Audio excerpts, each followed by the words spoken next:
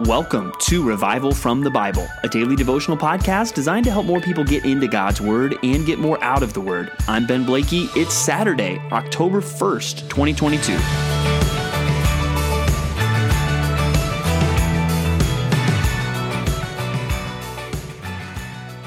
Amazing grace, how sweet the sound that saved a wretch like me.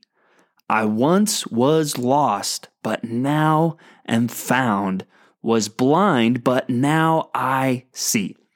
These, no doubt, are very familiar words to you. Perhaps the most well-known hymn in the English language. You've sang it countless times in your life, most likely, Amazing Grace.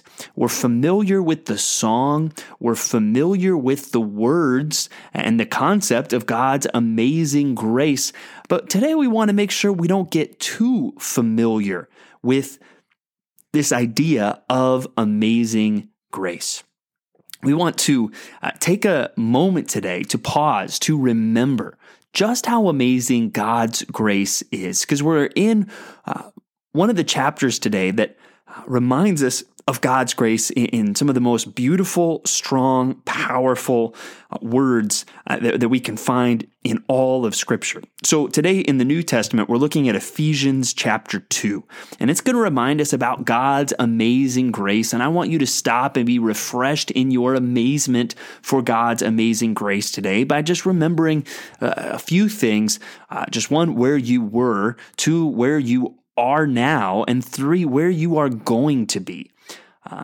If we think about where we were, the chapter starts, and you were dead in the trespasses and sins in which you once walked, following the course of this world, following the prince of the power of the air, the spirit that is now at work in the sons of disobedience, all among whom we all once lived in the passions of our flesh, carrying out the desires of the body and the mind, and were by nature children of wrath, like the rest of mankind. So that's where you were.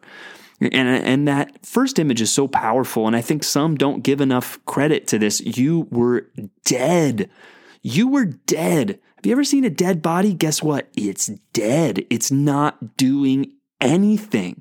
And that's the same for us without Christ. We were dead. It's not just that we were struggling. It's not just, we weren't really listening to our good side. We were listening to our bad side. No, you were dead. You were powerless. You were helpless. And that's why I firmly believe unless God reaches out to save us, we're not getting saved because we were dead in our sin. However, it's not as if we were just following our sin as if we were somehow forced into it. We were following what we wanted. There, it says that we were living in the passions of our flesh, carrying out the desires of the body and the mind. So we were living in our sin, and that's what we wanted. And because of this, we were really just following the schemes of the devil, and we were on a crash course with the wrath of God. In fact, we were children of wrath. We had a childlike relationship to the wrath of God. That's who we belonged to, and that's where we were headed. So that's where you were, dead in your sin, living in your passions, following the course of the world on the road to destruction. That's where you were. But where are you now? Verse 4, but God, being rich in mercy because of the great love with which he loved us, even when we were dead in our trespasses, made us alive together with Christ. By grace, you have been saved. We are now alive together with Christ. What an amazing thing. We once were lost, but now we're found. We once were blind, but now we see. We once were dead, and now we are alive. How? How are we alive? Well, it makes it clear. By grace, that's how. You were saved by grace. And verse 8 makes that clear. For by grace you have been saved through faith. And this is not your own doing. It is the gift of God, not as a result of works, so that no one may boast. So now you belong to Christ. You are a child of the King, and this is completely a gift to you. It is not something that you have earned. It is all by God's grace, because he's rich in mercy, because his love is great. He has made you alive together with Christ. That's where you are now. You were dead, now you're alive. And you're alive not because you've earned it, not because you're amazing, but because of the grace of God. That's pretty amazing. You were dead, helpless. God made you alive. What did it cost you? Nothing. It was a free gift of God. And then there's the idea of where you're going. And it says in verse 6 that he has raised us up with Christ and seated us with him in the heavenly places in Christ Jesus, so that in the coming ages he might show the immeasurable riches of his grace and kindness toward us in Christ Jesus. We've got ages and ages of immeasurable riches waiting for us. That's where you're headed.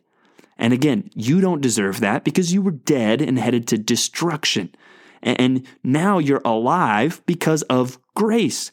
And in the future, well, there is riches stored up for you, immeasurable riches, which God wants to show you in the coming ages.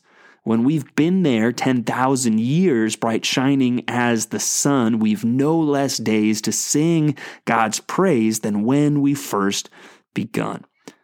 God's grace is amazing, and I hope you're refreshed in that today. There's some other things just to note here in Ephesians chapter 2, verse 10, even that reminder, for we are his workmanship created in Christ Jesus for good works, which God prepared beforehand that we should walk in them. Works are not a part of the equation that leads to our salvation, but works are a part of the equation that lead from our salvation.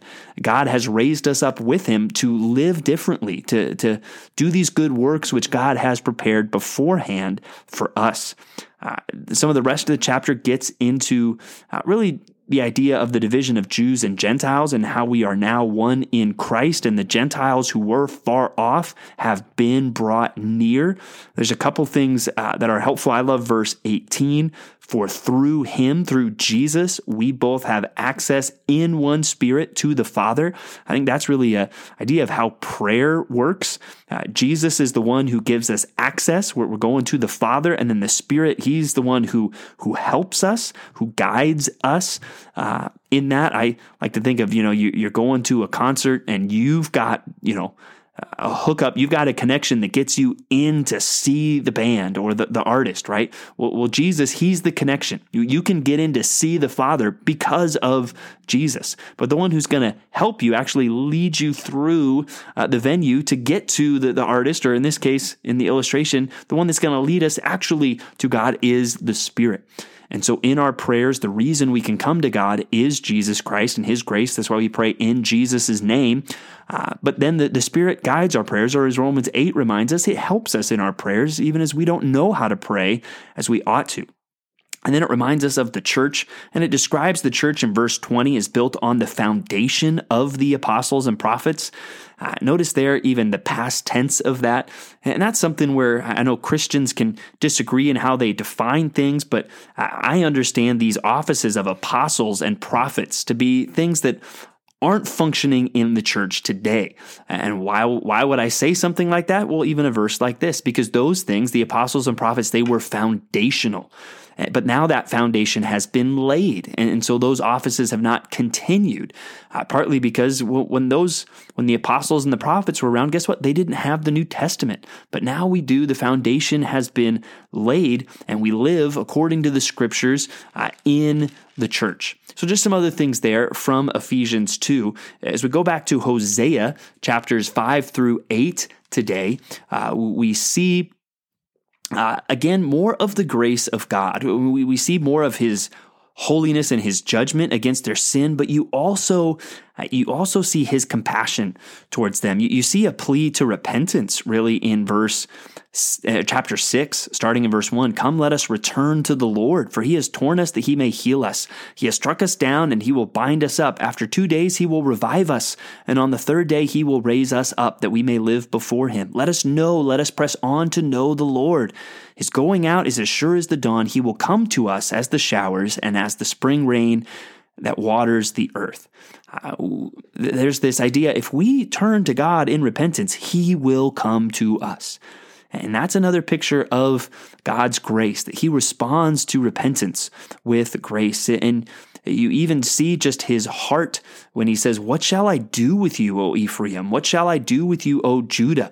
You get a sense that he has a longing for the people. Yes, he is angry in a holy, righteous way against the sin of his people, but he is also compassionate, and you see the heart that he has. His heart is not one where, oh man, all I want to do is beat up on Ephraim and Judah. No, he longs for them, even though he will punish them according to his word. He longs for their repentance. So notice that those glimpses of grace, even in a book that is strong in its message of judgment for the spiritual adultery, even the spiritual prostitution of the people of Israel. So I hope that you are encouraged today. I hope we don't just get comfortable and familiar really with the grace of God. It is truly amazing. And I hope you remember where you were, where you are now, and think about where you're going to be, and the fact that you owe all of that not to yourself, but to the amazing grace of God. Thanks for digging into God's Word with me today on Revival from the Bible. For more resources, check out revivalfromthebible.com. To learn more about Compass Bible Church Treasure Valley, go to compassbible.tv. The grace of our Lord Jesus Christ be with you.